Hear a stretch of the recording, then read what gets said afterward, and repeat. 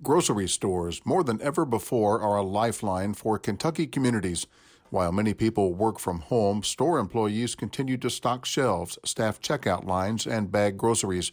WFPL's Ryan Van Velzer brings us the story of what it's like to be an essential worker in the midst of a pandemic. He spoke with a Louisville grocery worker with more than 3 decades experience. I wanted to know what it's like to be working inside a grocery store right now, in this moment. So I met with a Kroger employee at her home where she lives with her 77-year-old mother. Hi, my name's Sharon Bayens. I've worked at Kroger for 38 years. I started there when I was 19. I've done just about everything in the store. Right now I'm actively a deli bakery manager. So I asked her, what's it like? Like I said, I've been with this company for 38 years, and I've never in my lifetime seen anything like this, ever. For Baynes, it started on a Tuesday in early March when Governor Andy Beshear talked about closing the schools. At 7 a.m., we would have 100 to 200 people lined up outside our store, cussing us, employees coming in. Why don't you go on and open your, blank stores? Let us in. It was horrible. Baynes compared the rush to what usually happens before a snowstorm, only this time it lasted for 2 weeks straight. At first, they couldn't keep anything on the shelves. But it wasn't just the panic buying that made them nervous. We're afraid. We really are. We're afraid. We're around thousands of people every day.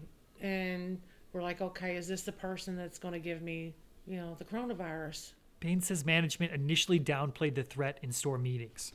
It's no more than the flu. I was in a deli meeting. This is what they were telling me. And I'm panicking because I know what's going on at my store. Don't worry about it. Just keep cleaning like you normally do. Wash your hands often. Wear your gloves. You'll be fine. Blah, blah, blah. She says they really stepped up efforts to keep everything clean. So, every morning when we go in, we wipe down the telephones. We wipe down the registers, all the counters. Our slicers and everything get cleaned once an hour. They're getting cleaned twice an hour. Everything is shiny, clean, but you can't see the germ. So we're always cleaning, always cleaning. Now, her staff of 15 has always worn gloves, but there was one piece of equipment Baynes says management initially refused to provide employees. They wouldn't let us wear masks. They said it was unprofessional. And Baynes says Kroger managers are supposed to be limiting the number of customers coming into her store, but they aren't doing that. Our management team sits in their office, basically quarantined upstairs all day, every day. If there's an issue, they make the employees handle it. Baynes says the job is difficult but rewarding. While some people have been rude, others have been generous. Restaurants have bought lunch for store workers. Customers offer their thanks and have even tried to give Baynes hugs. But the fear remains, and Baynes has seen people with full shopping carts walk out of the store without paying.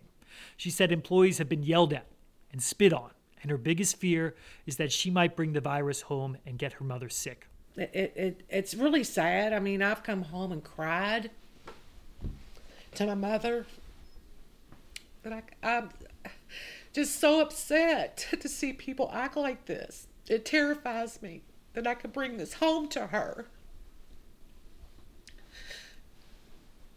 I love my job. I love what I do.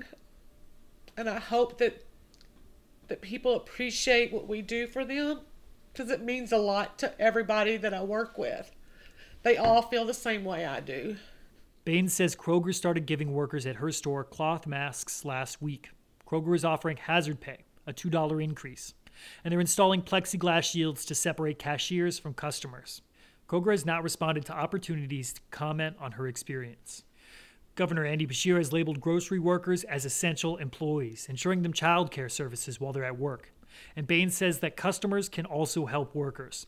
The best way to do that is by limiting the number of people who go into the store and limiting the time you spend inside. Kindness helps too. Because, like I said, everybody is so worried and stressed out and overwhelmed by all this. Just a simple thank you, something like that, it goes a long way. I'm Ryan Van Velzer in Louisville.